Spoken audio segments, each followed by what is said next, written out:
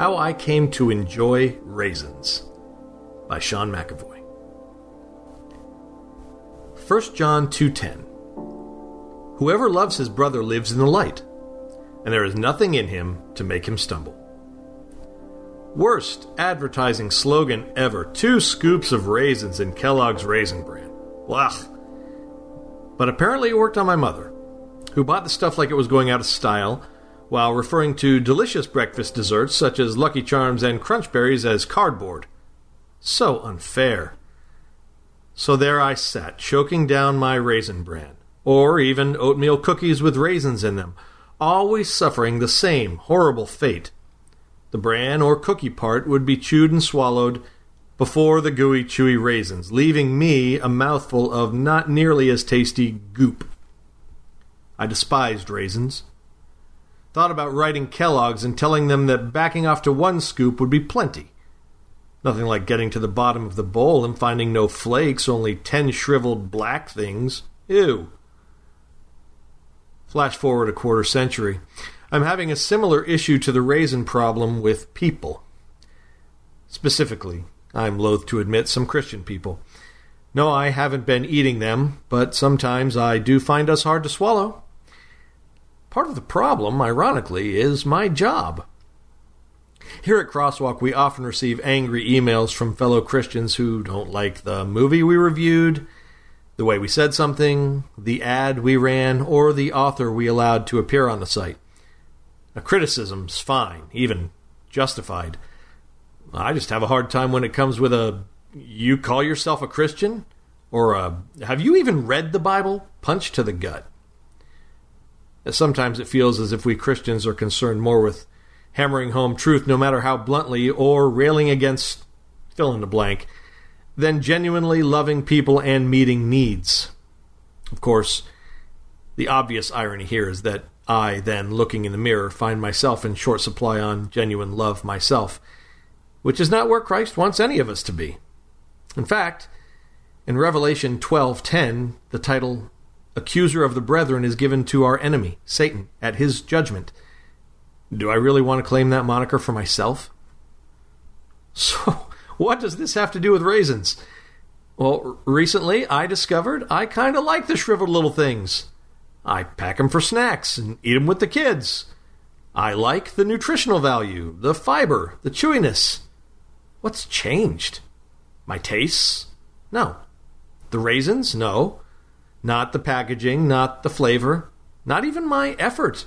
I'm not choking them down because they're good for me. I genuinely like them. I realize that what has changed is my perspective. It didn't happen overnight, but about the time craisins or dried cranberries came on the scene, I began enjoying all sorts of dried fruits, and here's what I noticed. I like cranberries, ergo I like dried cranberries. I like apricots. Therefore, I like dried apricots. I love grapes, so obviously I hate raisins. And that didn't seem to make logical sense. Maybe it was time to give raisins another try. Maybe I shouldn't even think of them as raisins. Maybe I should just think of them as dried grapes. That may sound extremely silly, but it worked. I felt like I had come into the light. The texture was suddenly different. The way I savored them changed. Everything. And a fun new world of food possibilities has reopened to me simply thanks to a different way of looking at something. 1 John 1:5-7 and 2:7-11 talk about light. Who it comes from, what it helps us do, and what it shows about us when we walk in it. Light is a perspective changer. It reveals the true nature of hidden or darkened things. It doesn't change them, but it can and does change how they appear, how they are perceived, and the details we notice. Our verse today says, "Whoever loves his brother lives in the light." And I think it also works backwards. Whoever lives in the light will love his brother. It's not going to be easy for me to see fellow redeemed sinners, especially the angry ones, as Jesus does. But it's clearly possible and commanded.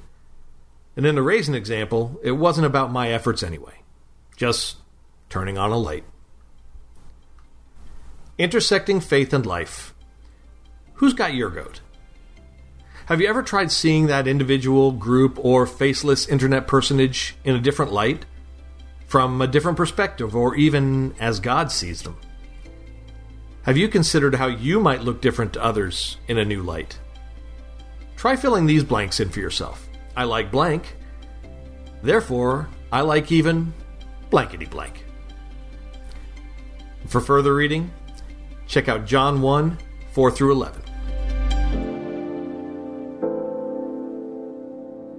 Hey listeners, thanks for joining us for the Crosswalk.com devotional podcast. To get all of our episodes straight to your phone during the week, subscribe to this podcast on iTunes or wherever you listen to podcasts. To find more devotional content like this, head over to Crosswalk.com.